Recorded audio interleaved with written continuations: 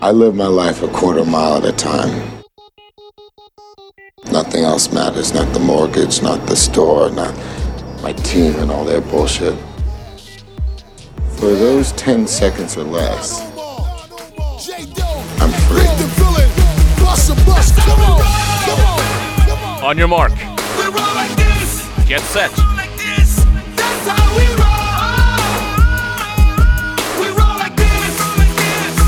Welcome to Now Playing's Fast and Furious retrospective series. It's gonna be an all time of the night. Bet you're gonna enjoy this. Hosted by Arnie. Look, man, I don't just think outside the box. I tear it up. It's my thing. Stuart. You're the last person in the world I expected to show up. And Jacob. Like it or not, you and your friends are a part of it now. I don't have friends. I got family. These podcasts contain detailed plot spoilers, harsh language, and incentive to drive beyond the posted speed limit. I'm gonna enjoy what happens next. Listener discretion is advised. Only live once. Let's do it. Talking over racing.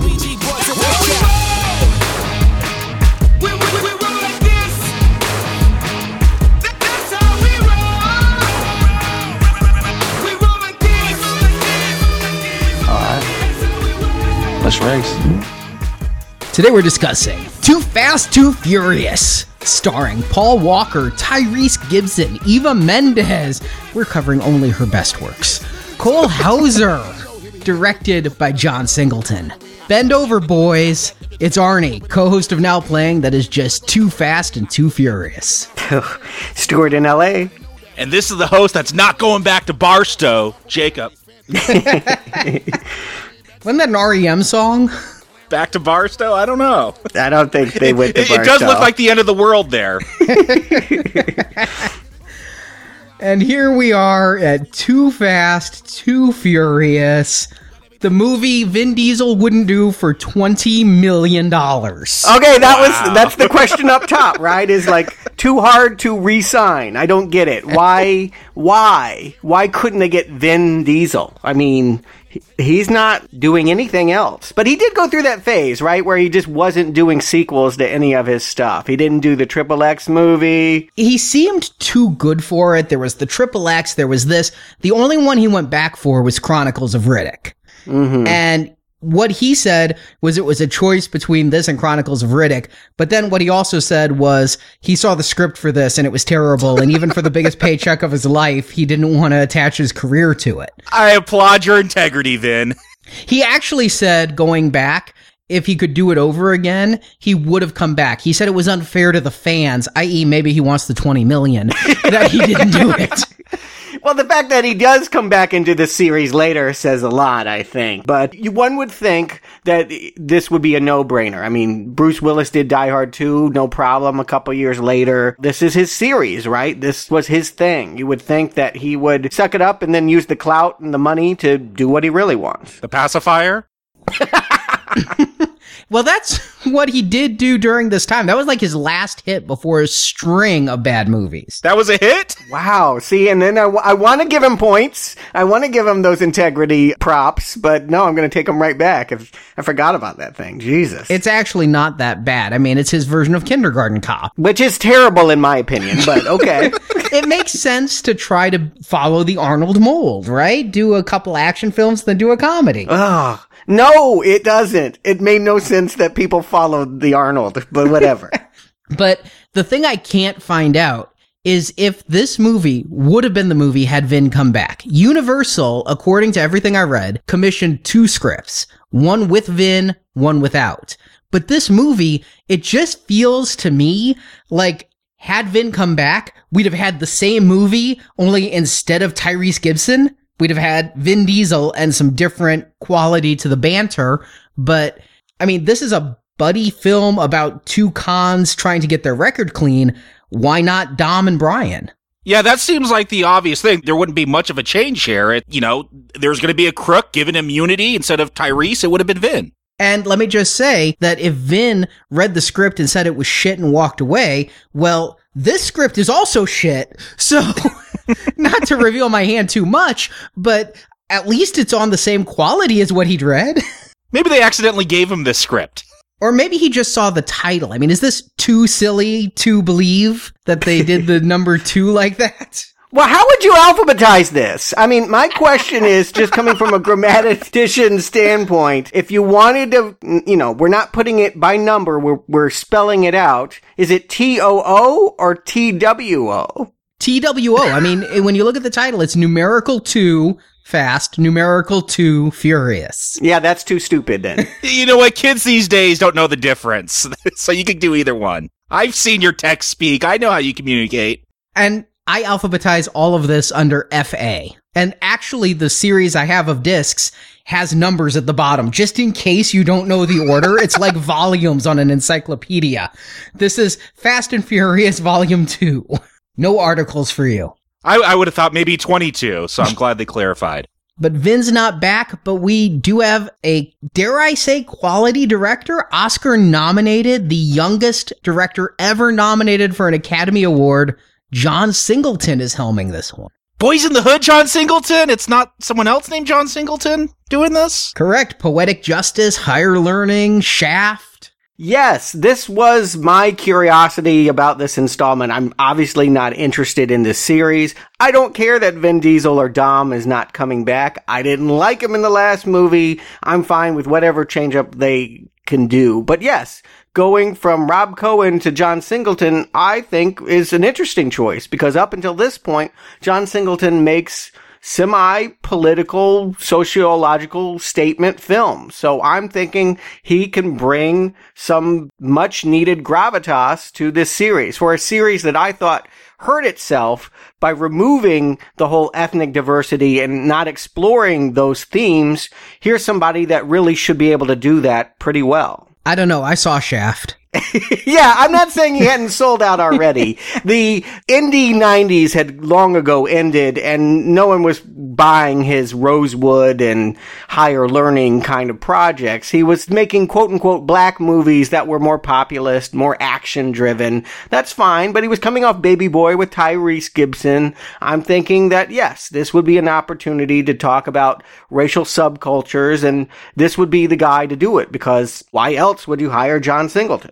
And Jacob, he should be up your alley. He specifically said, coming into this, he wanted to give it a Japanese anime and Speed Racer feel and make the movie feel like you were playing Gran Turismo. Yeah, I don't know if I want Speed Racer with this series, but okay. If you're gonna go dumb, grappling hook into a semi in a shootout with a trucker, that's dumb, but I can enjoy that. Yeah, go for a video game thing. It could win me over. Sadly enough, I've got to just point it out here, John Singleton is the second victim of being associated with this franchise and having incredibly bad luck. You mentioned last week that Paul Walker, of course, his untimely demise was terribly ironic. 5 years after making this movie, he did run over a pedestrian and kill them. Oh. And to think, on all of the DVD extras, all he did was complain about Tyrese's driving.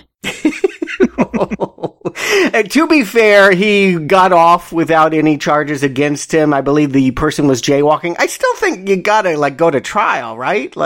Yeah, pedestrians still have the right of way. Yeah, even when they don't. Yeah, when you run over and kill them. I don't know. It's a strange thing, but yeah, he's in one of those clubs that, with Brandy and Matthew Broderick of famous people that have killed people with cars. I didn't know that, but speaking of Paul Walker, by the time of this film, he had become a race aficionado. I think it was heavily influenced by the first film. He might have been a little bit into it before that, but the car he drives at the beginning of this film, his personal vehicle, he had become a racer as well as a surfer by this point and was very excited. John Singleton's big thing was to do in this film what they didn't last time.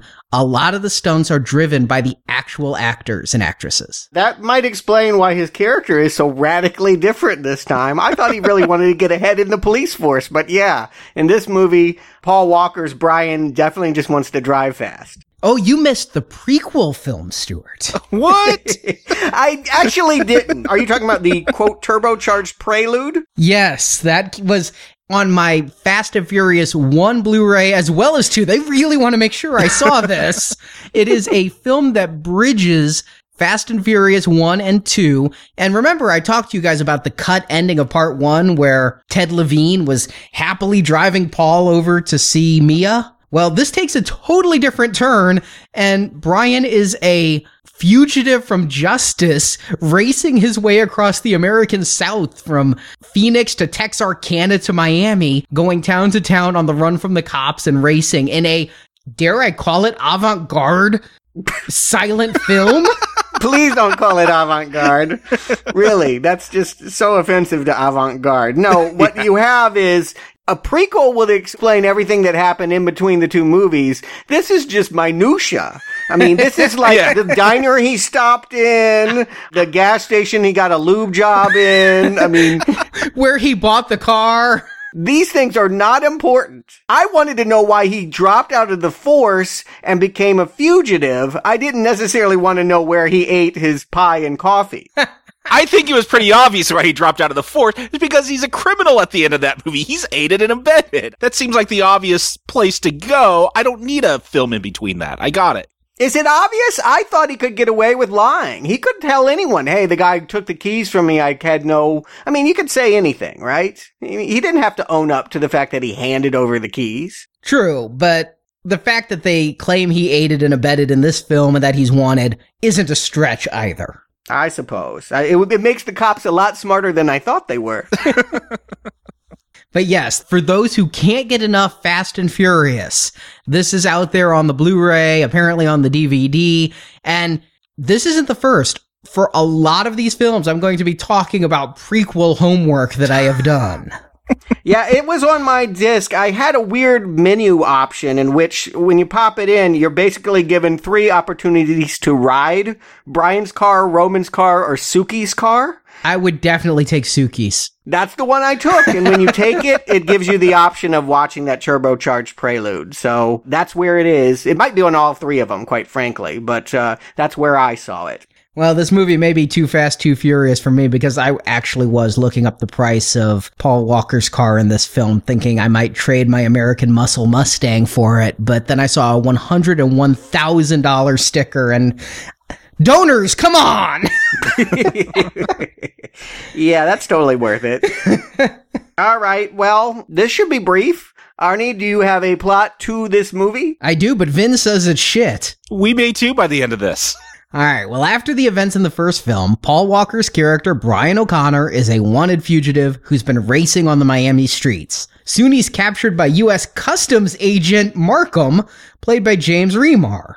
We're gonna have a lot of questions, one of which is why customs agents are tracking fugitives. But the customs agents have teamed with the FBI to try to bring down drug lord Carter Vance, played by Cole Hauser, and they feel the best way to do it is to capture Brian and then send him in undercover as a driver for the drug lord. Because he did such a great job of capturing Vin Diesel. The customs agents know about Verone's beating people up, know about his police bribery, know about his drug deals, but they can't make a move until they find his money. So once O'Connor can connect Verone to the money, then they can move in and arrest him. Now, they already have one undercover agent in Verone's employ. It's Eva Mendes' character, Monica Fuentes.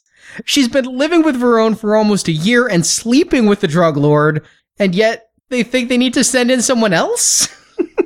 Maybe someone that doesn't spend so much time at the pool. We'll talk about that. But to go in, O'Connor demands he picks his own partner. And since Vin Diesel wouldn't come back for $20 million, the person Brian picks second is Roman Pierce, O'Connor's childhood friend from Barstow, California, played by Tyrese Gibson. Pierce is an ex-con who blames Brian for his arrest. He's the only person Brian has arrested, from what I could tell. But the FBI agent Bilkins, Tom Barry, the only other returning cast member, offers to clear both Brian and Roman's records if they help catch Verone. So they go undercover as wheelmen for Verone, and luckily, just at the time Verone wants to take his cash and flee the country, he has the 2 drivers race from the cops with the money, with the intent of killing them both when they reach the finish line. An early attempt to capture Verone was a trap, and Verone also finally realizes Fuentes is a customs agent, so he takes her on a boat. Why not just kill her there? I don't know. But thanks to their driving and some help from local race organizer Tej Parker, played by Ludacris, Brian and Roman avoid assassination and crash their car into Verone's boat. That's some Dukes of Hazzard shit right there. Saving Fuentes and capturing the drug lord. And with their differences behind them and their records cleared, they take some stolen drug money to open their own mechanic shop as credits roll. So, there's more than one thing in this film that's ludicrous. That's all I can say. Yeah, you know you're in trouble when ludicrous is the least ludicrous thing about it. Let's start with compliments, because I only have a few. But one of the ways that Too Fast, Too Furious is better than the original is I like the soundtrack more. You know, they're going for Dirty South kind of sound. This is the kind of ludicrous, Little John, Outkast kind of sound. It was a lot better to me than all of that techno crap that they filtered the last one with. I think that it's more in keeping of the times. It makes it sound more fun. I could just get into the more Miami flavor because right away the soundtrack is a little bit better. I mean, I'm not going to praise it to high heaven, but I will say that the score last time annoyed me, and this one, it sets me up for some cheese. You say one of the ways it's going to be better. I hope you're saying that's the only way it's going to be better than last week's. I do agree, though. I'd rather get crunk than go to the rave. Yep. I know this music, at least, so I'm not turning the bass down on my TV. And Stuart, you and I are back at James Bond, where your and my musical tastes are just total opposites. I own all the Fast and Furious soundtracks. I owned them well before we even decided to do a retrospective. This is the one that gets the least play. Other than introducing me to Pitbull, it has done me no favors. Oh, he's in here? Yeah. This was back before he'd really hooked up with Will Smith and decided to remake every 60s song ever. But I'm not a fan of this soundtrack out of all of them. It just is a little too crunk for me. And I like Ludacris. I actually have several CDs by Luda. And his song for this one, not so good. You know, his role was supposed to be Ja Rule. Oh, God. They were going to bring Ja back. Was he in jail? He would only come back if he got the Tyrese Gibson role. Oh, Ja. He wanted $20 million to come back. No. Not worth it. Ludacris is a more fun personality than Ja Rule, and quite frankly, my complaint is there's not enough of him here. That, yet again, I'm fooled. You know, when we start here and there's a street race happening and they're one guy short and go call Brian, he'll be the guy to make it interesting and make everyone on edge. I'm thinking, okay, I'm finally going to get the movie I thought I was going to get last week. But this street racing scenario is, again, minimized. I think the only real street racing we get is here, and then later they race for some new cars. I was fooled, too. I thought Luda had a fro. I was not fooled. I'm just wondering, how am I going to sit through 7 of these films where there's an undercover cop in a race car in every film? Like, how thin are these plots going to get? I had a feeling we're going to get much of what we had last week, just redone here. But I like this opening. It's more fun to me than last week's. Yeah. It's blinged out. Yeah, Artie, you're saying video games. Yeah, Ludacris with that fro. Suki showing up in her Barbie Ferrari. This whole opening race, this is not living life 10 seconds at a time. This is a long race. I know we're going to drift next week, but they're drifting around corners. They're jumping off bridges. This is Hot Wheels here. This is not drag racing. Yeah, what happened was the first film was successful, and it was a pretty low-budget affair, and now every car company got on board, and so they went to the same guy who tricked out the cars last time, and their literal words was, money, no object, what cars do you want?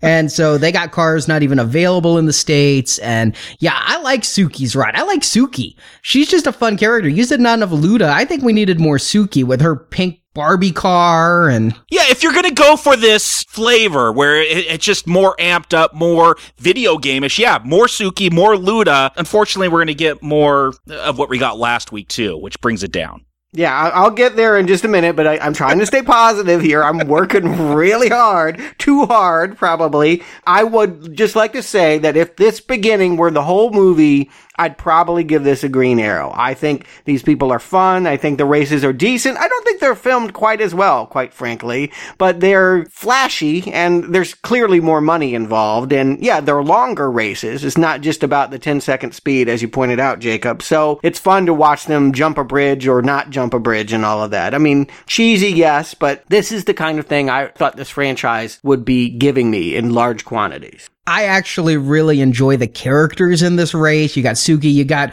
this Hispanic guy that the credits tell me his name was Orange Julius.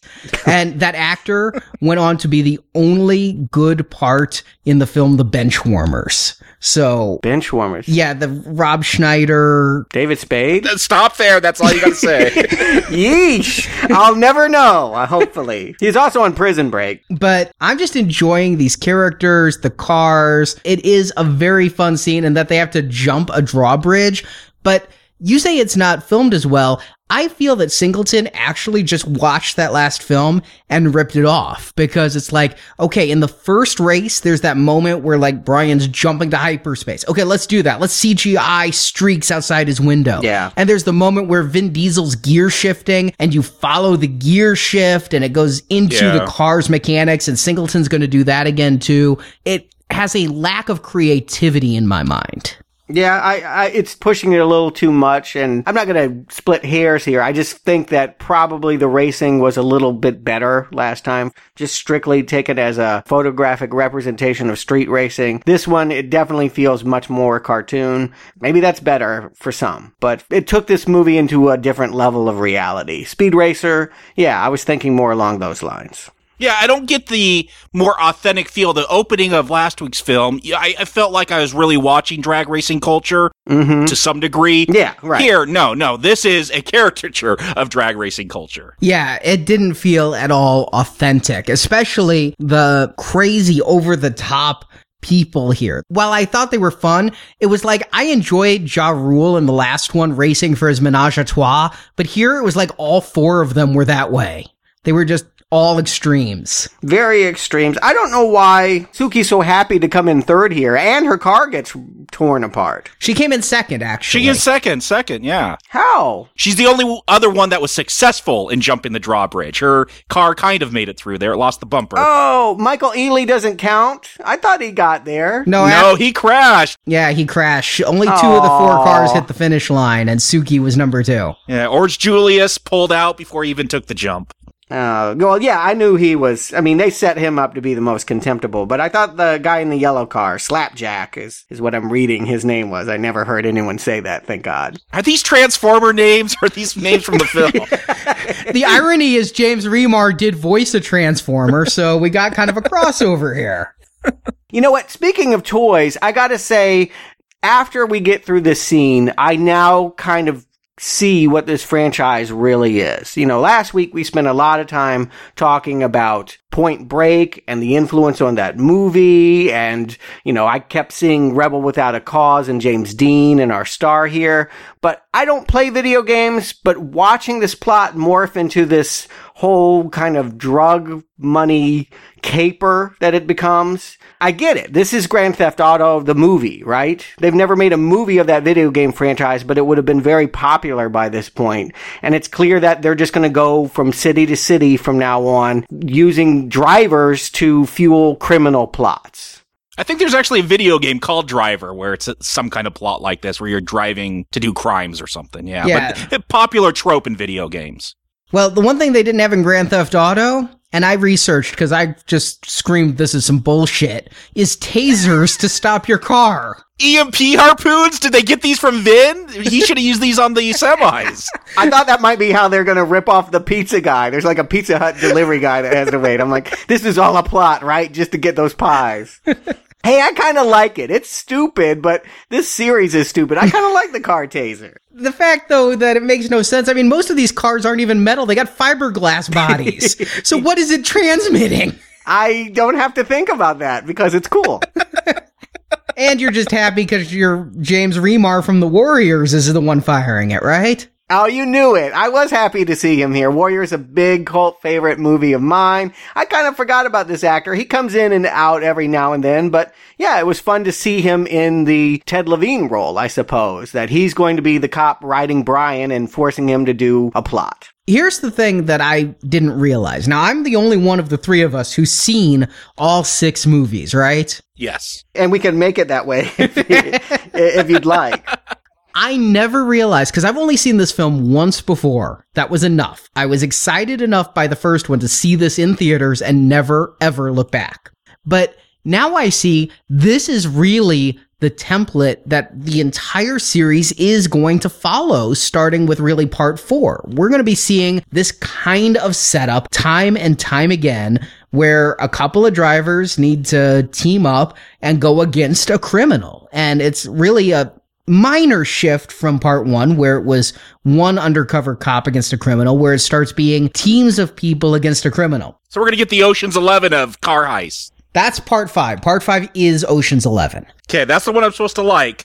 That's what I was trying to get at with Grand Theft Auto. Like, that's what it seems like to me. As someone that doesn't play those video games, it's what I imagine those video games to be. It's what this formula for this series is starting to shape up to be. You know, there was an ad on my DVD, a preview for the Al Pacino Scarface movie, that it had been remastered and they were putting it out again. I couldn't help but think that they were putting that on this DVD because, well, that's where they're going to with this one, right? They're going to go and try and stop Al Pacino's Scarface from, well, they don't want to have drugs in this. That would get them an R rating, but money laundering from drugs. Baby Scarface, a Scarface made for almost toddlers in this film. Like, we're told he's bad. We're going to see him torture a cop a little bit, but yeah, he gets one scene to be Al Pacino, and he does kind of like slam Eva. Every time he wants a kiss from Eva, he's like puts her head in a headlock or something, or smashes her against a wall before he does it. She is so out of his class. That's what he probably would have to do. Yes, Cole Hauser. Honestly, my thinking was you couldn't get Vin, so you got his nemesis from Pitch Black, because Jacob, we've reviewed Cole before. He was the drug-addicted cop who was after Vin in Pitch Black. Barely remember that movie. This brings back no memories of him. Yeah, I don't know this actor. I've heard this name bandied around. I know that he's worked for the last decade, but not in films I've ever seen before. I didn't recognize this guy. He actually didn't get the job because of Vin. No shock. He worked for Singleton and Higher Learning. Oh, okay. Well, I'll give him the only props that I can, that he doesn't try to overdo Al Pacino in this. He plays it really low-key. In fact, I'm seeing a different race taking form here. This is going to be a race about who is going to give the most wooden, horrible performance. Yes! And we do have 4 drivers. I want to say there, you need 4 to race, and we got him here. With Brian, Paul Walker has always been terrible. He's even worse in this film. Yes, how does that happen? Yeah, in the last one, I actually believed him somewhat with the romance plot and the tortured cop bra thing. But here, man, I'm getting nothing off of him. I have seen deeper performances from Cardboard. I mean, I laugh at every line. It's not even funny lines. He'll be just like, cops. And I'll be laughing because it's so poorly delivered. And yeah, the romance they're going to be giving him with Eva Mendes, she's terrible. This villain he's supposed to be finding, he's terrible. And his partner, the one that you claim could have been Vin Diesel, oh lordy, Tyrese Gibson. Am I the only one who likes Tyrese then? Because I think he brings some much needed levity to this film. No, this film is all levity. This thing is floating in the air. It's so light. Exactly. Singleton encouraged the characters to improv a lot. Oh, so this is an artsy film. I think only Tyrese was up to that challenge. I think from his singing and his stage performance career, he was more prepared to talk smack than Paul Walker, who was used to reading lines written for him. Oddly enough, I know a lot about Tyrese Gibson because of Facebook. Do you ever have friends that always like something that one of their Facebook friends is putting up? A friend of mine on Facebook loves Tyrese Gibson and is always commenting on all his videos. So I've seen a lot of Tyrese in the last 2 years, and he does. Improv is exactly what he does. He loves the camera. He loves to put it on him, and he will just freeform. Sometimes talking earnestly about gender politics, sometimes cutting up, trying to do comedy, singing. The guy just is a ham. And, yeah, I think you're probably right. Out of the 4 here, he is probably the most willing to let it ride and play it loose. But I wouldn't say that this is a great vehicle for him. No, here's your Tyrese Gibson drinking game. Every time he says, Brian, take a shot and you'll be in the hospital. Like, maybe he was improvising, so he never knew what line where he said Brian's name was going to get in there. But it just seems like, come on, Brian, drive faster. Come on, Brian, keep up with me. And then the bras. Here's the thing I love about Tyrese, the one behind the scenes thing that really stuck out to me. He was so obsessed with what this film was going to do to his image that he made them repaint his car. Ruin it? And then he wasn't happy with the rims, and so he had to pay out of his own pocket for new rims for the Spider he drives in this car. And because there are 3 stunt cars in addition to the hero car, he had to buy 4 sets of $12,000 rims because he was scared the rims of the car were going to hurt his rep. Okay, I'm laughing. I thought he was worried that the shitty script was going to make him look stupid, which it does, but he just wanted to make sure he was in a cool car. All right, well, you did that much, I guess. I think the biggest letdown with his character, Roman Pierce, when we meet him, he's a convict, he's under home arrest, he's got an ankle bracelet, he's doing a demolition derby. I'm like, okay, cool, we're gonna have the drag racer, and we're gonna have the demo driver. Like, we're gonna combine 2 different forms of race car stuff. Nope, that doesn't play out. That was a big disappointment. I did get excited, though, when I found out he was doing demo derbies. And there's this whole implied backstory. Yet again, last week it was that Mia implied that there was some complicated story about how this gang got together. Here it's implied that there's some long history with him and Brian. Well, we wait for about an hour for someone to finally explain it. And basically they were childhood friends, and because Tyrese got busted for stealing cars, I think. Yes. He hated Brian. I don't think Brian busted him. No, Brian says he didn't, but because he had just become a cop, Tyrese blamed him because it was a big coincidence. He just decided once he got arrested, he hated all cops, including his childhood friend who had enlisted in the force. Again, this is why I think this role would have been Vin Diesel, right? Maybe they'd captured Vin, Vin was in prison, and Brian would only do it with Vin. This whole thing feels so contrived. How many felon friends does Brian have? Well, here's the funniest thing is we get to that scene, like an hour into the film, we find out, I think we all had the question, why did Brian let Dom go in that first film? Oh, we get it here, because he felt bad about what happened with Roman. Like, we finally get that answer to the first film. Yeah, double I mean, like, that's... huh? So he did nothing to Roman, but he felt so bad about what he didn't do that he let a criminal go. Yeah, let's talk about what Brian does do here, because I hate this motherfucker in this movie. Just the whole stare and drive scene that he literally drives up to intersections with stoplights at 100 miles an hour, not looking at the road, staring at Eva Mendes, like a staring contest with Eva Mendes.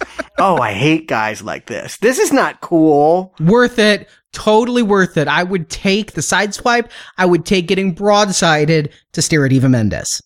Be that as it may, and it's not to ogle her, it is just to prove that he is so good behind the wheel, he doesn't even need to look at what's on the road. I mean, I hate guys like this. I absolutely hate Brian this. Later, he'll be driving backwards through traffic, giving people the finger. I'm like, weren't you the guy that in the beginning of Fast and the Furious couldn't even make a turn? Like, how did you all of a sudden become this punk hotshot? That was the shocker to me. His last film, remember, he was second best. He barely beat or tied Vin Diesel at the end, but he was always second banana. He was never as tough as Vin. He was never as good a driver as Vin. So now he's almost like a super driver. I mean, I guess that's what that little supercharged prelude was to show us, was he got better. Instantly, magically, yes. Do we know how long he's been down in Miami here? Is that covered in the prequel? No.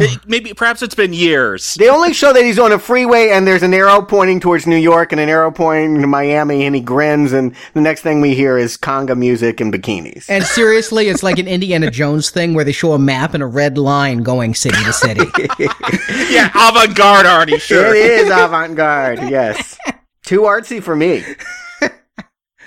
I mean, that is how Brian's establishing his dominance. And this is the difference between Tyrese Gibson and Vin Diesel. If Vin Diesel came back, he wouldn't let Brian be showboating like this. But Tyrese is he's the new person on the block. So Brian gets every hero moment. I don't know why he needed Tyrese there at all. Why does he need a partner to go undercover? What does Tyrese accomplish in this film? Again, I'm not even sure why you'd hire Brian, but the cops, just to walk everybody through this. The cops have decided that the guy that couldn't catch Vin Diesel is the perfect guy to catch this Venezuelan drug lord. They're not even trying to catch him. They're going to have him drive his money and then arrest him. Like, you don't have to drive fast. You just got to be able to drive his money somewhere. Yeah, all of that's very nebulous. And I've known of drug dealers who drive cars, and the whole thing with that is you don't drive fast. You don't want to get pulled over for speeding if you have a load of drugs in your car. Yeah. You stay in your lane, you signal properly, you drive like an old fogey. Yeah, and they have accountants, too, to handle the money thing. They don't literally have to grab the bags of cash and fly it personally out of the... Everything about this is stupid. I'm going to try to meet it at that level and just enjoy this as Z-grade entertainment, but very, very stupid here. Not even a B grade like last week. No. Now it's Z. Yeah, this is, I mean, if I thought it was bad that they were trying to rip off the Best Buy truck, I mean, this is so much worse. So much worse. Yeah, that is truthfully the bad part about this film. I mean, they fixed one of the problems with the last film, which was there was too long between races during the second act there. When Brian doesn't have a car, there's too long between races. Well, here, Brian keeps losing cars, and they keep coming up with more cars. In fact, there's a race that I don't even understand the reason for to get more cars. But while they fixed that, this plot is so mind-numbingly stupid. And I didn't realize exactly the depth of the stupidity until I had to analyze it and start writing the plot summary. And I'm like, wait, why do they need a wheelman? They have an undercover person there who's witnessed torture, knows about drug deals. Why do they need the money? If you can connect it to the drugs, that's usually good enough. I mean, are they just hurting for money? Do they need it to pay for the department? Maybe we just don't understand the way customs works, because this is customs pushing this whole undercover bust. It's like the FBI's on the sideline here. It's customs. Yeah, none of it makes any sense. What we have to believe in order to enjoy this movie is that this Venezuelan drug lord needs a driver to get his money to the airplane. Basically, it's in a trailer, hidden behind a wall. He has two goons to carry the money, but he needs someone really, really fast to drive that money to the airport, or, as we'll find out later, a secret destination that's not the airport. That's the whole purpose for what Brian and Tyrese talk about fifth wheel in this movie. That's their role as undercover specialists. But again, there are some decent races to get there. It was Eva Mendez's character who was put in charge of finding the wheelman, and to make it believable, she hires a whole bunch of goons who, again, I think Tyrese probably improv this, but he calls them like Fonzie and Fabio, which I thought was actually amusing. The only legitimately funny and not I'm laughing at the movie lines came from Tyrese. I didn't hear any of those lines. I mean, I heard all of the things that Tyrese said, but I was never laughing at any of it. But yes, this race to prove who is going to be the best driver. What Verone has done is planted a Cuban cigar in the dashboard of his car that's in some lot, and he's sending everyone on a wild goose chase to get it. Whoever's the first to get that package is going to be the guy that has the luxury of driving him to the airport.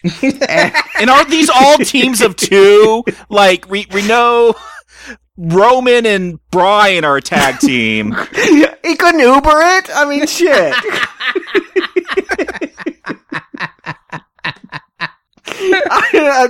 A shuttle would have been fine, you would have thought. I mean, we got the British Bulldogs, we got the Bumblebees. I still don't understand why this is a tag team job. But I just want to point out, while we're having a pretty good race, all of a sudden I have extreme rubbernecking because one of the people driving dies. They get caught between two semis, get crushed, and all of a sudden I'm like, I don't care who wins. Is that guy okay? That was really scary to me because he was driving a Mustang. I drive a Mustang. This movie has been making me drive a little fast lately. This accident made me slow the fuck down. Yeah, the fact that nobody cares, and some of them are his friends, they're pals, I got the impression from the pre-race posturing. But yeah, nobody stops. Everyone's so worried about getting this airport driver job. It's one less person to compete against, right? Yeah, but again, it just tells me that these are some despicable, amoral people, and yuck. There is no way, though, that guy survived that accident, right? I mean, No. there's just no way. No. He got run over by semi-wheels. I'm wondering the same thing, if there was any possible way he survived. And the answer I came to was no, he is dead. Yeah, I have to believe that. Maybe that's why they didn't stop, was, leave it for the mortician. I mean, from a cinematic perspective, though, when you see Roman and Brian go between two semis, it looks very simple. Hell, I've driven in California. Motorcyclists do this all the fucking time. Oh, they're supposed to, yeah, to get through traffic. They drive between lanes. It's actually very scary. You got to keep an eye open if you're changing lanes. Oh my God. I can't tell you how many close calls I've had with people on bikes, and known people that got on bikes that got into trouble. Yeah. So to see this happen to the car and see what could have happened to them, it dramatically drives home the danger that the driving they're doing is causing. That we'll never see again, though. No, but I think it's good to remind the audience, hey, don't try this at home, because you're probably the guy in the Mustang, not the guy in the Spider. Yeah, you're probably right. From that standpoint, if I think about it in that terms, yes, letting people know that there are fatal outcomes and consequences for driving recklessly is a good thing. But when everyone else is worried about the cigar and not worried about him, my heart went out to the guy. I could not even care about the rest of this chase scene because it was just so brutal to watch. I don't understand why at the end of the chase scene, Tyrese, who's working with the federal government in a couple different branches and wants his record cleared, decides the best thing he can do is shoot at the customs agent. They are kind of jerks. I do love that Tyrese finds a reason to take his shirt off. I feel that was an improv moment. He takes his shirt off to wrap around his hand and smash open the car window. But yeah, I don't know. Maybe he's like, I got to get the cred. I got to get the cred that I'm not a cop. So he shoots at him. That's how I took it, at least. Yeah, but you're never going to get your record cleared. You are going to jail. They know who you are. You have to report to them. I thought the reveal would be that he was shooting blanks. I really did think there was some trick there. But nope, he was shooting real bullets. The series has been very careful not to get too in love with our police force, hasn't it? I mean, our hero is a cop, and even though he is no longer a cop, and we have that continuously pointed out by the cops in this movie, he is working for the cops, he is following their orders, he is on the right side of the law. And yet I feel like the audience for this movie would not like the fact that these are cops getting street racers. They want to find a balance in the middle. They don't want to make them villains. Anti-heroes. That's what you're looking for. Exactly. They want to be Vin Diesel from the last film. They need to work on that balance. I've spoken enough about how Vin Diesel did not work for me as an anti-hero in that. But yes, they're trying to split the difference between drug dealer and cop. And that's why Tyrese fires a gun at law enforcement people, just to let you know that he's not one of them. But yes, incredibly stupid. And there's no reason. I mean, the cops, yes, they think that they're trying to run, and so maybe that's why they were there. Yeah, it should be said, Brian and Roman's cars, they have GPS on them. They are being tracked by customs and the FBI. That's how they know they're at this impound lot. And it's not just GPS. It is such a good GPS, there is no way to remove it.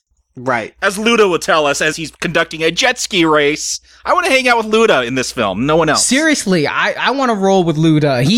I like his dramatic scene. He hit a wall going like 120, and so he doesn't drive anymore. He's just going to organize all the races and collect all the money.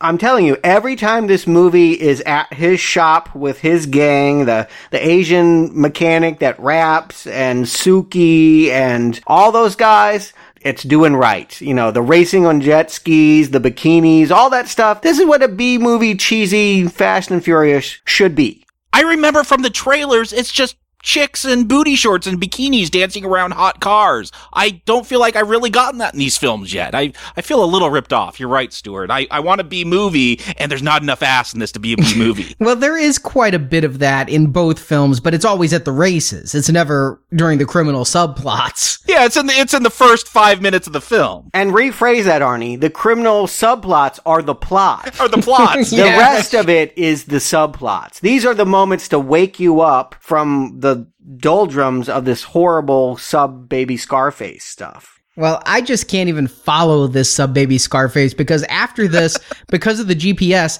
they're like, we need new cars. So they bring Fonzie and Fabio for a race. And it's actually a race that got my heart going. I mean, this one is the best race in the movie. But I don't know why they're racing. They say they need these cars about an hour in the movie before they'll ever drive them.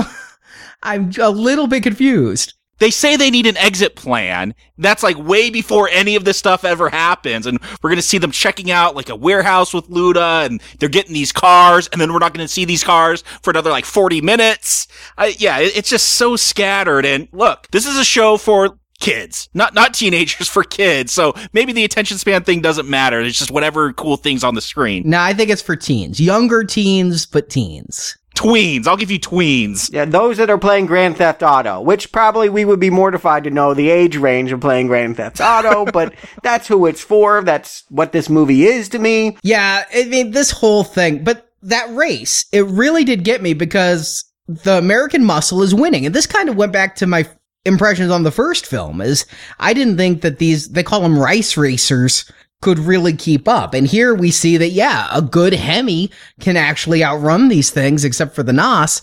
And in order to win, Brian has to play chicken with Fonzie. And I'm like, they're both dead.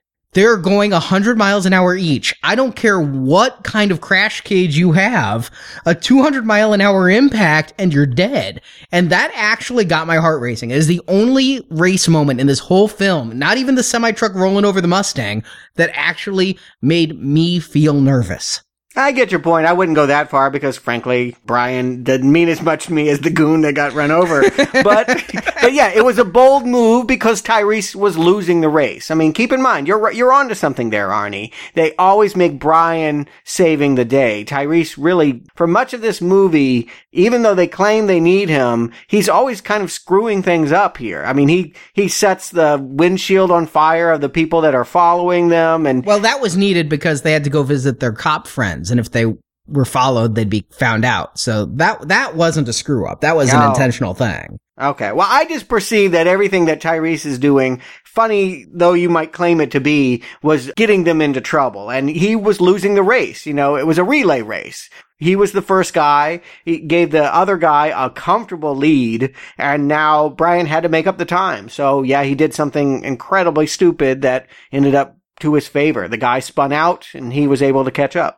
Yeah, I claim that's the best car race in the film, just because it's the one that got me going most, whereas the other ones, I'm scratching my head as to the point. The opening one wasn't bad. The one that closes this film is just shit.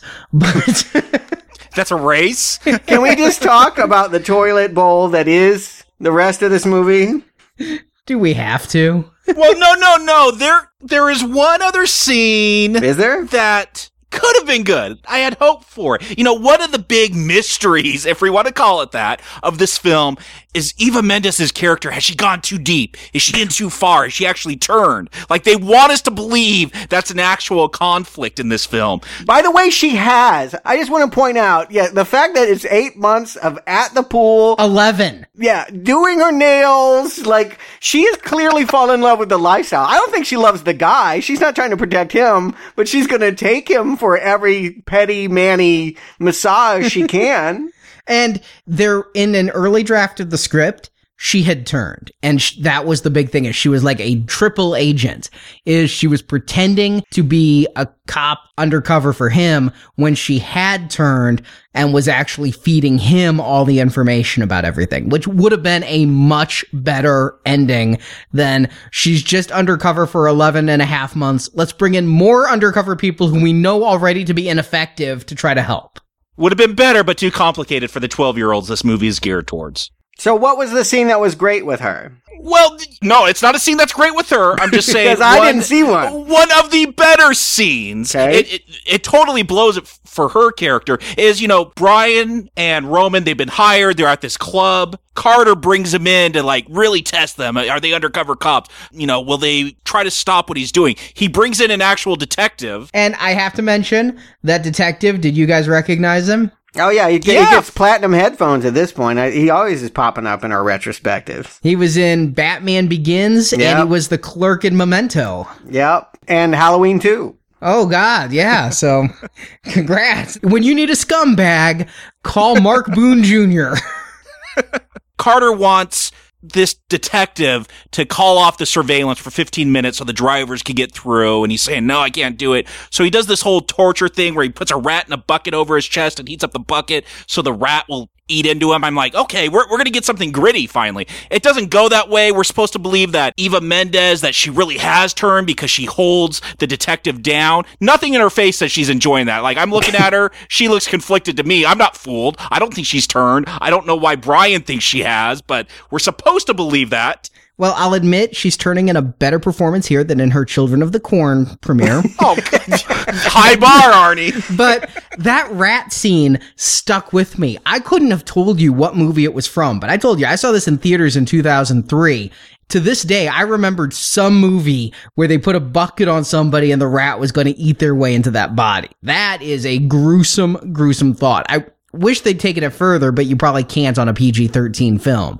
But man, that is a horrible, horrible torture thing. I would do whatever he wants. Yeah, I would have liked this too. I got where they were going with it, but I was just kind of annoyed with this club. Just the way it was shot. Like, who goes to a club like this? These girls are like in these chairs. They're not nude or anything. They're just like in these Austin Powers chairs, like spinning in the middle. Like the VIP is literally a couch behind a velvet rope with nobody there. I'm like, this place is lame. So I just didn't think anything this lame could have a cool moment. But yeah, they tried. This was their one big Scarface moment. Hey, it's Verone's club. Everything about Verone is lame, including his club. It is, and that is true. I mean, the race is on, and at this point, I gotta say, Brian is comfortably in the lead. Eva and Verone are nipping at his heels, and Tyrese, he's not out of it. I mean, all four of them are giving really bad performances.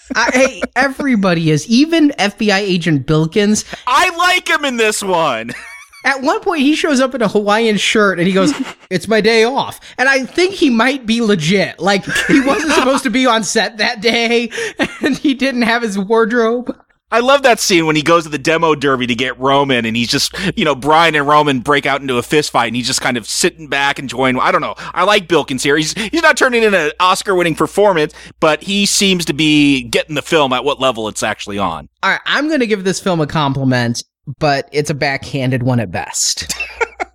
I think it does a great job of deepening Brian's character and taking that romance he has with Mia and saying, that wasn't so special. He always thinks with his dick.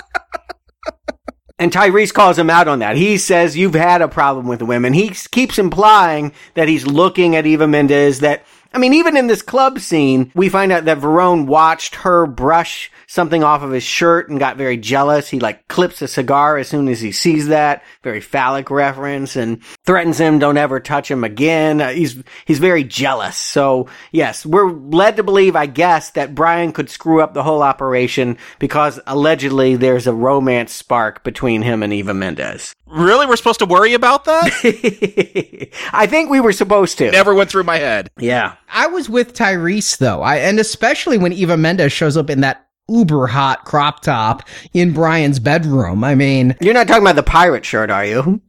I might be. And if anyone can pull off the pirate look, it's Eva. And again, much better than her Ghost Rider look. Just I'm going to keep giving her those compliments. The best Eva Mendes performance we've ever reviewed. Oof. I've seen her do better, but you're right. We haven't reviewed better. And this is right when her star was really rising. I mean, I guess this was around the same time as Ghost Rider, but... That's Rising a Star?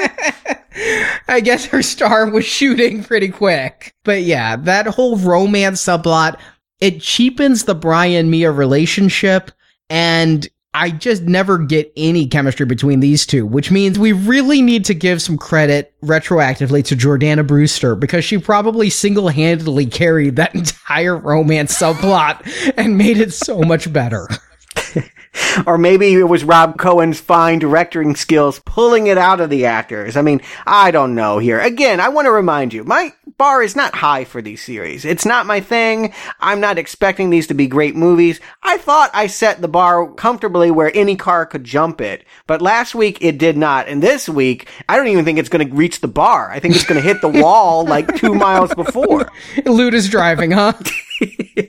Yeah, this is not even kind of working. I mean, this second half of this movie, and most of it is a big chase, is just terrible. This is one of the worst written films we've reviewed because I don't think Brian and Roman even need to go through with anything. The blatant disregard that Agent Markham shows for if they live or if they die, they could just file a lawsuit against the customs department and call it a day. I mean, there is no believability to any of these characters. I don't believe that Verone is evil enough to be this drug lord. I don't believe the customs agents need the money. I don't believe Markham is a good cop. The best freaking character in this entire movie is Detective Whitworth, who has the rat going into him. He is the best thing of the movie. And he's not even in a car. He does seem pretty conflicted when he's looking at that picture of his wife. You know, Verone threatened that he'd use that rat on his wife if he didn't get that 15-minute window. And he doesn't give him that 15-minute window. He calls the surveillance in. He tells them to bust him when they get that money. But that is the most believable acting, that he's looking at that picture of his wife. He does actually seem conflicted. I am wondering, is he going to call off surveillance or not? Not that it matters in this plot. I don't know why we spend so much time on it, but it's something that happens in the film. Yeah, there's supposed to be no police involved, and yet the police are all over everything. That's all because of Detective Whitworth. If Whitworth had kept his 15 minutes, Brian and Roman could have just driven their 2 cars. I don't know why you need supercharged fast cars for this, but just driven 2 cars the speed limit down to Verone's boat and called it a day. So he didn't obey the rules. He was going to put his family in jeopardy. Yes. Okay. I don't think it's because he's a good cop, because he said IA is up his ass. So he just sees a greater danger in not doing his job than he sees in doing his job. Yeah, at some point the rat's going to get full. But come on, the best performances in this, well, maybe not the best performances, the most enjoyable characters in this, the ones that I'm waiting to see how they're going to factor in, are Ludacris's gang. We know that Brian and Roman have gotten nervous about being caught in the middle of a police sting where they're going to go to jail if they run, and they're going to get killed if they go through with it. Tej and his gang are going to be cooking up something to help these guys win in the end. So I'm thinking, I can't wait for them to factor in this plot. Suki was designing a car. I'm thinking, oh, she's going to do something cool. They're all cool people. That this will amount to something, right? Oh. Yeah, it doesn't amount to something. Stuff does happen. When I'm watching this and we get Tej's little monologue about how he doesn't drive anymore, I honestly thought, I'm not saying I wanted it, but it's Chekhov's gun again, right? If he's talking about how I don't drive anymore because I hit a wall, we should have that scene of him torn and deciding that he'll get behind the wheel again to help his friends. No, he just is driving later in the film. It's not even a cutscene. Yeah, and it doesn't matter that he drives. So the whole thing is, Brian and Roman, they pull into a garage, the doors close, cops surround it, then those doors open and like 100 cars shoot out. They've switched cars. They got in their American Muscle cars. Remember those like 40 minutes ago? They're in those. Tej and Suki take the GPS cars to take it a different direction. It doesn't matter. Any one of Tej's people could have taken that car. It's not a big deal that he got in there and drove it. No, and yeah, I didn't want to see those people get busted. Like, great, they're the ones going to jail? Well, Bilkins, the only good cop in this entire movie, does say later on, he drops a line that he dismissed their charges. Oh, good. I would have liked to have heard that. Because seriously, I'm like, of all this malfeasance, and they're the ones going upriver, that is infuriating. Too fast, too infuriating? Yeah, I mean, yeah, I'm furious. They've gotten me there. Not last week. Last week I was simply miffed. But this is, yeah, full-on rage here at the end with Dukes of Hazzard shit, cars flying into boats. Ejectocito! Oh, God. I could not believe that moment. I can't believe that made it in. Again, I gotta think that Tyrese is improving here, but Ejectocito is the best he could come up with. This isn't even a Hispanic movie. Because Again, this is some bad casting. If you're going to cast a stereotypical drug kingpin, don't you cast a Hispanic in Miami? Yeah. But no, you get Cole Hauser? Yeah, I know. The casting was weird. Like I said, the compliment I can give it is that it's counterintuitive to the way I would have thought they would have played into the Al Pacino Scarface myth. I thought that they would have somebody with pockmarks, doing lines of cocaine and doing that kind of craziness, but I think the PG-13 rating and the fact maybe Cole Hauser was a rising star at the time. Maybe they thought he was a get. But, yeah, it's not working for me. And the henchmen, well, they're just Miami Vice goons. Yeah, and I love the scramble, though. I have to say, I think the scramble is a fun thing. And to see, I think the special feature said like 500 race cars come out of that. That's an impressive sight to see. And they did fool me. I had to rewind. Actually, I just caught it on the second or third viewing thanks to the You Control bonus features. But I thought Suki was driving her pink car because that pink car is heavily featured and we see the driver. And I'm like, wait, how can Suki be driving the GPS car in the other? But if you look closely, it's a different Asian girl driving the car. So that should be the tell that Suki's in one of the other cars. The tell should be you're an adult and you know where this is going. Yeah, exactly. We knew that they were going to chase the wrong cars after that point. But the fact that Verone has gone through the trouble of finding these wheelmen, making them retrieve his cigar, and then decides he's going to send along these goons to kill them at the end, that's just not good business. And from what I've seen on The Sopranos, most gangsters start by being good businessmen and only whack when necessary. Nothing about this makes sense. They have two guys that could have driven the cars, but they needed faster drivers that they will then kill when they get to the boat, which was the secret place they were meeting up. When were they going to tell them? I mean, they could have raced right past that exit. Well, what's really weird is, so they're in separate cars. Each of them have a thug with them, and they're talking on walkie-talkies. There's a thug. He could hear what Brian's saying, and he could hear, like, that Tyrus has gone AWOL, like, he's not answering, that he that doesn't clue him in, that maybe you should put a gun to Brian's head and, like, take things super serious, because he should know they're being double-crossed at this point. There are so many times when the goons should kill Brian. First of all, because it would make all the sequels better. I mean, when Paul Walker grabs the ejecto-cedo button and starts pushing it, shoot him in the face. 30 times? Yeah. It's not like he pushes it once. He's slamming on that thing over and over. And then when Verone says kill him, shoot him in the face. They just keep prolonging it like a bad James Bond death. And the same thing for Eva Mendes. Verone realizes Fuentes is an undercover customs agent. He just ordered the death of Roman and Brian. Shoot her in the face. What is this take her on the boat thing? So we could do some boat, car, boat. Now, I've seen 22 Jump Street. Did they mimic this? Wasn't there a whole jumping, trying to get on a boat in that film?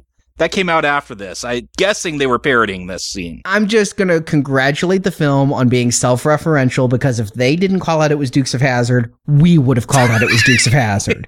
Next week, we're going to get The Incredible Hulk. We're going to get all of our 70 CBS primetime shows through the Fast and Furious series. The Incredible Hulk? Okay. Yes. And I want to give the movie another compliment. The car crashing into the boat was a well-done stunt. I couldn't figure out how they did it. I had to go to the bonus features to figure out. I'm like, did they have some physicists and some, like, people going, okay, the velocity and the speed and the distance and the wind is going to be this, so... Didn't they just drop it with a crane? All right, that's what they did, yeah. Not much of a mystery to me. But what's so funny, that does not, like, save the day. Brian pulls a gun out, he shoots Verone in the shoulder, but, like, Brian and Roman are so beat up from crashing this car, they can't do much else. I guess it's a good thing Monica Fuentes, I guess, didn't get shot, so she could grab the shotgun and actually save the day. Yes. Let's just point out, Fuentes does more in this climax than Roman. Roman does crash his car into another car, allowing Brian to fight his way to freedom. But Fuentes does more than Roman, and Brian does almost everything. Roman goes back for Brian. That was his one heroic moment, was to go save the hero so he could continue to be the hero. Tyrese, how does it feel to be the Jimmy Olsen of the Fast and Furious franchise? He's worried about his image. It's not looking too good. I will give this film one more compliment. Why? Can find it funny. Because it deserves whatever it can earn. When they arrest Verone, Roman's like, don't drop the soap, honey. And Carter's just threatening, I'll see you soon. I'm going to get out. I did love that moment, and Brian's like, yeah, he is going to get out soon. He is going to come for you. I don't know if that's coming up in the sequels. I'm guessing not, but I thought that was a funny moment. I kind of smiled then. That was my question, I was hoping we were done with really everyone here, but this franchise seems to enjoy having even minor characters coming back in later sequels. I do know that Vin Diesel comes back. Are we going to see Cole Hauser come back? I'm just going to say, it all matters. Oh, shit. Okay. There is a tight-ass continuity to this. I should have paid attention, I guess. Jacob, we're going back to Saw, man. It all matters. Oh, jeez. Saw is your reference for tight continuity. Okay. For tight, convoluted continuity. Saw, no, for complex, yes. Yeah, convoludicrous? So, Jacob Stewart, do you recommend Too Fast, Too Furious? Jacob. You know, at the end of this film, we find out that Brian and Roman, they've stolen some of that money. They say, pockets ain't empty, cuz they still got money, but guess what's empty? My bucket of recommends. This film is not good. There are moments, like I could see if you're going to go with this absurd car racing movie with Ludacris and jet skis and Suki, there might be something enjoyable there, but the fact that they want to hinge this all on this crime plot, but it's a PG-13 movie, I mean, real Dukes of Hazzard shit? Yeah, I do get a John Schneider vibe off of Paul Walker here. I thought John Schneider and Dukes of Hazzard was cool when I was like 8. Not anymore. This just skews so young and it hurts the movie. You can't do Scarface if you're going to do something where you can't have Scarface be Scarface. He's a scratch face. There's no danger here. I don't feel any tension in this plot. I really do feel like I'm watching cars run around in circles and I don't care about the outcome. A strong not recommend. Stewart. Look, my green arrows are always dependent on two things. Are the car chases cool? And is there anything more than that that's appealing? Last week, the car chases were cool. In both cases here, I feel like they're lacking. The car chases stopped being good early on in this movie, and the plot is way worse than last week. I mean, I'm fine for fast food entertainment. There's a place for B-movies. I am ready to give this series a green arrow. Why won't it let me? Why won't it let me? It's so easy. It's so easy to do this. And yet this movie is a complete and total failure. It's a cheeseburger with no beef. It's all cheese. Oh my God, you just did a Where's the Beef for the series. Well, I am. I'm wondering. I'm hungry. I'm like Tyrese. I'm hungry. I gotta eat. And there's nothing here to eat. I don't care if it's nutritious or not. I want sustenance. I want something. And this movie is too stupid to get a green arrow. And I'm 3 for 3 on a red arrow. I remembered coming back to this, that this was the worst movie in the series. And that's the biggest thing I can say is my memory is, guys, it doesn't get any worse ever. It doesn't even come close to this bad again. Thank God, brah. I mean, that was my memory coming out of it, was how much this film sucked and how bad Paul Walker is as a leading man. Why didn't this kill the whole thing? I mean, honestly, it's kind of that bad. Like, it still made money, right? As far as it goes, this was the second lowest grossing of the series, but it still made $127 million, which is only about 15 less than the first one. I mean, I think because Paul Walker isn't back next week either. Next week is basically a reboot. They're deciding to take it a new way. And so I think they realized what I'm realizing, he sucks. And the star of this movie is the car. And so this movie, there's not enough car. There's way too much Paul Walker. And I actually kind of enjoy Tyrese, but I can't enjoy him in this movie. The romance is completely ill-defined between Walker and Mendez, and There's no bromance I really get between Walker and Roman. When I'm watching this film the second time, I'm like, where's the moment where they stop being mad at each other? You know, that should be a thing. They're so mad at each other at the beginning. And Walker starts off the film like, I'm only doing it if I do it with Rome. And then literally 5 minutes later, he's like, go back to California. I'm not doing this with Rome. I mean, I'm like, where's the moment where they get past it? And you were asking where the meat of it is. I'm asking where's the beef between those two guys? I don't think there's enough beef there. There is no beef in this movie. It's all cheese. Walker has the charisma of drywall. Terrible. I mean, yeah, you're right. I mean, makes Keanu look good by comparison. In this movie, he truly does. So it is a strong not recommend, except this is the blueprint. It never gets this bad in my memory, but when Fast and Furious hits its stride, this is the pattern that they're going to be emulating. I can't believe that they go back to the shittiest movie and go, that's our formula. But they, with the second movie, have established the Fast and Furious formula. It's going to take a couple more movies before they realize that. Jesus. But this is the formula we're going to be seeing. If that's the case, if this is the foundational pillar that's going to prop up something that you're going to claim is awesome, how can you red arrow this? It's the founding pillar. Very simple. The continuity isn't so tight that if Roman shows up in a later film or Tej shows up in a later film, you're gonna go, I don't get it. What's his motivation? There's no character development in this film. So if they just appeared in a later sequel, the way they literally just appeared here, what's the difference? There's nothing here you need to see. Now, this we can all agree. I hope that holds true. If I really like some later down the line, I don't want to have to say, oh, you really need to see 2 to get what's going on here. No. Mm-hmm. That's exactly it. There's nothing good enough to make me reverse this arrow. No, there isn't. And this is our low point. And so a strong not recommend for this.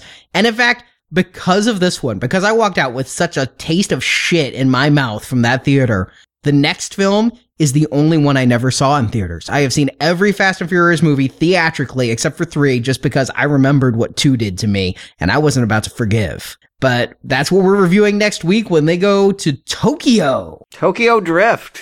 I don't even know what that means. We'll find out. But in the meantime, what say we up it a nickel over at our Kickstarter page? We are about halfway done with the Kickstarter, and we really need your support to hit our stretch goals. We need you to go and help us, because if this is the first time you're hearing about it, we're trying to take Now Playing and not just keep doing the podcast, but do a book and bring you 100 extra reviews. Technically 300 reviews, because 3 of us are going to review 100 movies. That's right. Arnie, Marjorie, Jacob, and I are all going to take our reviews to the print, maybe even to the page. We'll see how it goes, but we're trying to publish it as a book. There are different stretch goals that we're asking for, but it's far more expensive than you'd ever think. We need help in order to do this, but it's something I really hope that we can do this year. And this is an exciting book. It's not just words. We want to have art in there, and that's part of the price. We got to have lawyers. We're dealing with Hollywood. We don't want to end up on the wrong side of the MPAA. So we got lawyers. We got artists. We're not getting rich off this. I'm not going to be buying a souped up Jetta from this Kickstarter. Here's the thing. We just reviewed a shit movie. Yes. Guess what? Every movie in this book is a movie that at least one of us really champions. It's underrated movies we recommend, and 100 of them. So these are the movies you might not have seen. We're going to try to help you find these buried gems, either movies you've heard are bad, and we go, no, you heard wrong, or movies you might not have heard of at all just because they didn't get the press they might have deserved. This is 100 movies you won't hear us review without this book. So please head to our homepage, click the banner at the top, go to the Kickstarter, pledge what you can. Kick it a nickel. If you can, do what they bet at the beginning race, 35 large. I mean, that would really go a long way to help us. You'd get a cool prize, too. I mean, you should look at some of the things you're going to get out of this. Shows that were locked up in the vault, being on the podcast, picking a movie for us to podcast about. And we've listened to your feedback. People wanted exclusive Kickstarter podcasts, so we've added 4. Each of the host, myself, Arnie, Stuart, Marjorie, we all just picked a film, a one-off. So we got Kubrick with A Clockwork Orange. I picked Super 8. I brought it back from the dead. We said we wouldn't do it because it lost to Green Lantern. I'm using this opportunity to say, no, let's review that. Definitely better than Green Lantern. We got Xanadu. I don't know what that's all about. I just hear it's crazy for Marjorie. And if you can bring back Super 8, I'm going to bring back Shocker. I was rooting for Shocker in the polls. It lost to They Live, which we're going to be reviewing this Friday. But for the people who wanted to hear that, who back us on the Kickstarter, you and you alone will be getting the Shocker podcast. And the only way to get those is through the Kickstarter. We're not planning any DVD releases with these. We're not planning any donation drives with these. These are just for the people who come and back us, because if they do that, they're also going to get an ebook. And if we hit our stretch goal, they're going to get the audiobook that people have also asked for. We've heard your feedback. You want an audiobook? It's going to be long. I mean, audiobooks that are unabridged. A lot of work involved. Yeah, it's probably going to be, at a guess, 20 to 30 hours of audio for an audiobook. But we can only do it with your support. We only have 15 more days in this Kickstarter. We are exactly at the halfway point. We hope you'll help carry us over the finish line.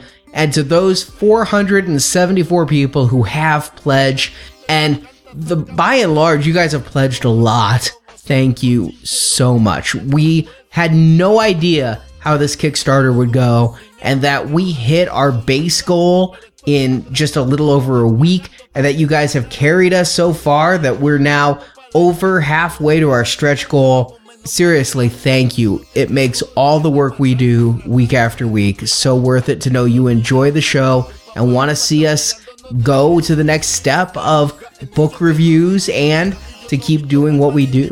And we will keep doing what we do this Friday with They Live, and then back next Tuesday with the Fast and the Furious Tokyo Drift, because that's how we roll.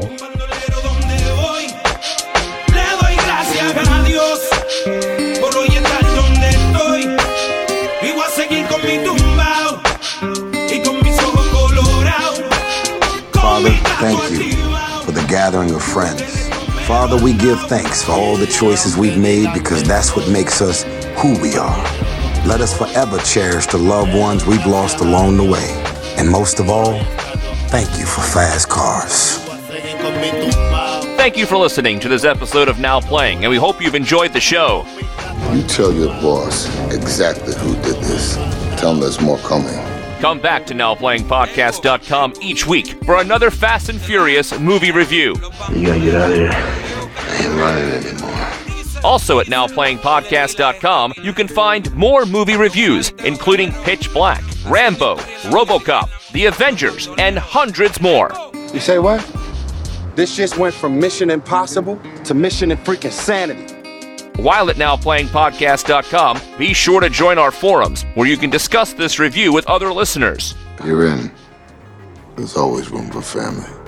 You can also follow Now Playing on Facebook, Twitter, and Google+, where we post announcements of new episodes and where the hosts post movie mini reviews. Like a whole lot of vaginal activity to me. Links to our social media pages are at NowPlayingPodcast.com. One nice ride. See exclusive videos and interviews on the Now Playing Podcast YouTube channel. You can find the link on our homepage. I'll see you soon, Toretto. Forward to a cop.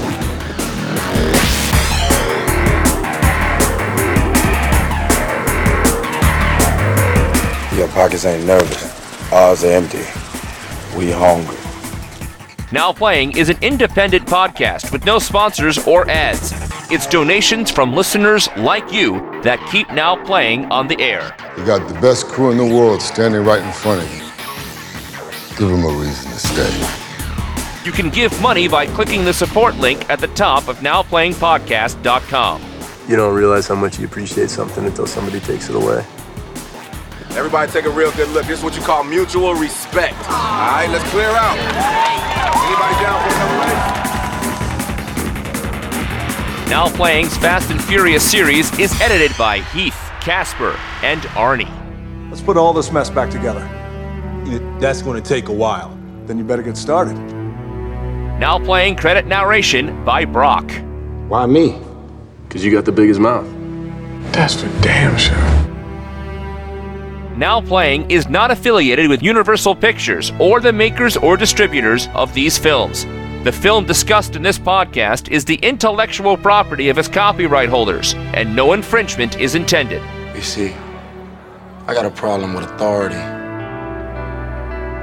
The opinions expressed on Now Playing are those of the individual hosts and may not reflect the opinion of Venganza Media Incorporated.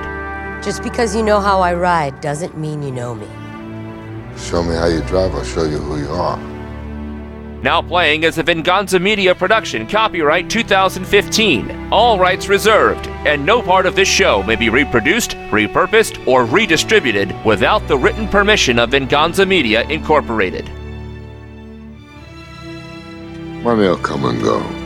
We know that. The most important thing in life will always be the people in this room. Right here, right now. Salute mi familia.